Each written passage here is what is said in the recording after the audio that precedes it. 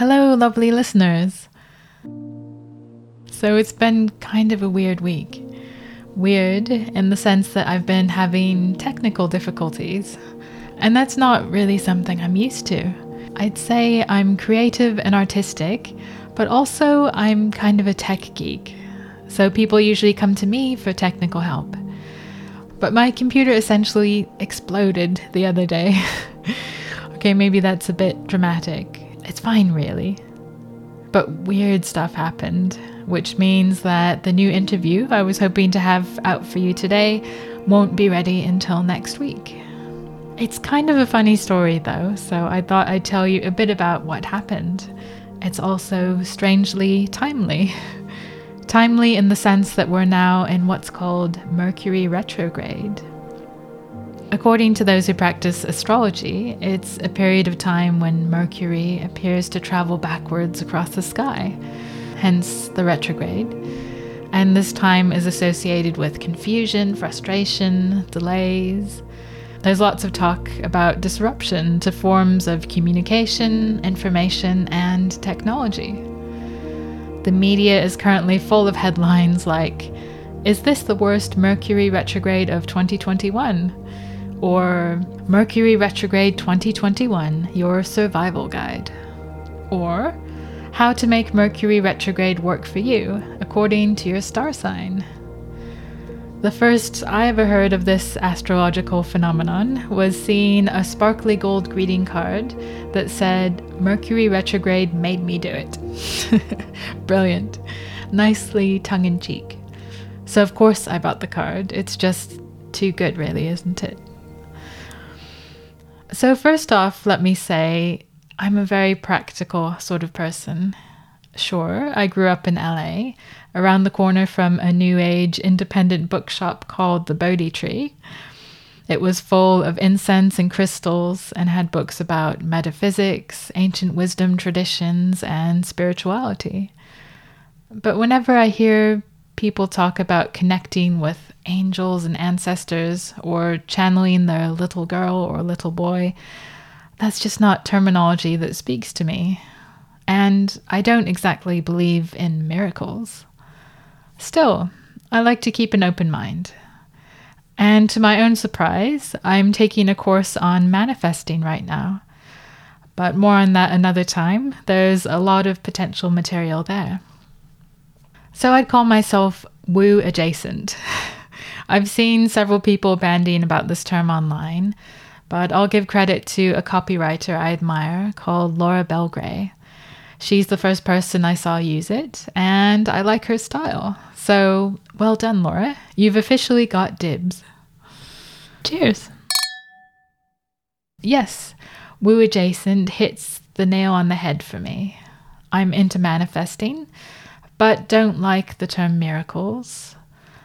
I'm all about setting intentions, but don't believe anything will happen without taking action. And I love vision boards, but believe they're not enough on their own. They are a great first step to more fundamental change.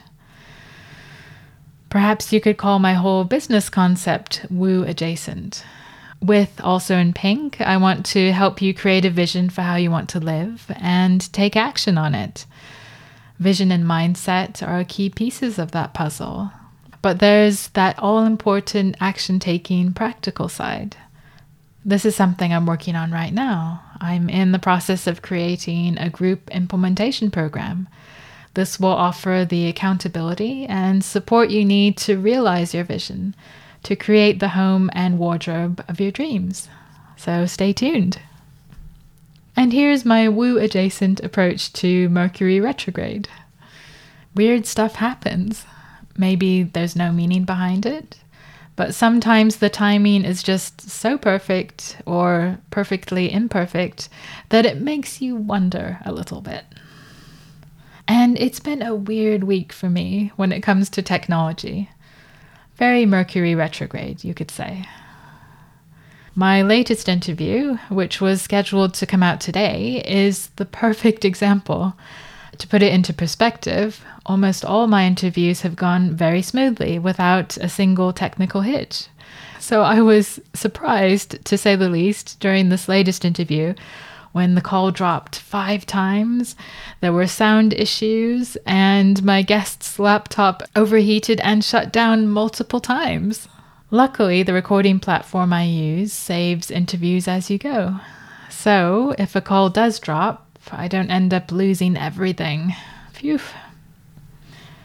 Amazingly, with my latest guest, we had about an hour of technical hiccups. Truly unheard of in my experience. And my guest had other time commitments, so we had to cut things short. But she was extremely accommodating and happy to finish up the interview the next day. Day 2 then went so much better. We recorded an hour and a half of material without a hitch, and then literally 10 seconds after we reached the end of the interview, my guest's laptop overheated and the call dropped. Boom. But here's the really strange thing. Later that day, about 20 minutes into editing that guest interview, my trusty iMac had a fit and the editing software crashed. It took me several days to get it all up and running again, so I missed my editing window to get that episode ready for today's release. Pretty crazy, right? Ooh, and another thing. My previous interview, the one with Fawn about the art of friendship, we recorded this a couple weeks before, and it had its own share of technical hiccups. The call dropped several times, and this is the first time I've ever experienced that. But Fawn wasn't particularly surprised. As she said, it's a full moon, lunar eclipse tonight, and it's the start of Mercury retrograde, so things could be weird for a while. For the next month or so. There you go then. Whether you're super into Mercury retrograde or think it's a load of old hooey, remember this: when you feel like things are spinning out of control around you, you're still there in the driving seat. You can control how you react. You can always take steps to live the life you want to live. The practical things I've learned from my Mercury retrograde experience are: 1, I need an external SSD drive to help my computer cope with all those power-hungry creative applications I use and everything I put it through. And this is arriving tomorrow, so I can't wait to see what that's like. My new improved workflow. And 2, I really need to work ahead if I don't want to be caught out by unforeseen technical glitches, Mercury retrograde related or not. My personal goal is to create content at least a month ahead. Honestly, though, it takes me a solid 20 hours of work to produce my typical podcast episode. Yes, there's a whole lot of prep and editing and care that goes into each episode. So getting ahead of schedule is easier said than done. But I'm confident I can get there. So yes, I'm right here with you on this journey of self-discovery.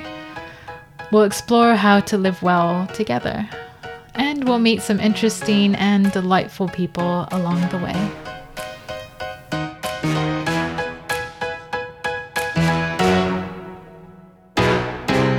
That's our show then. Thank you so much for listening. I'm Alexandria, and this is Also in Pink, the podcast all about lifestyle design.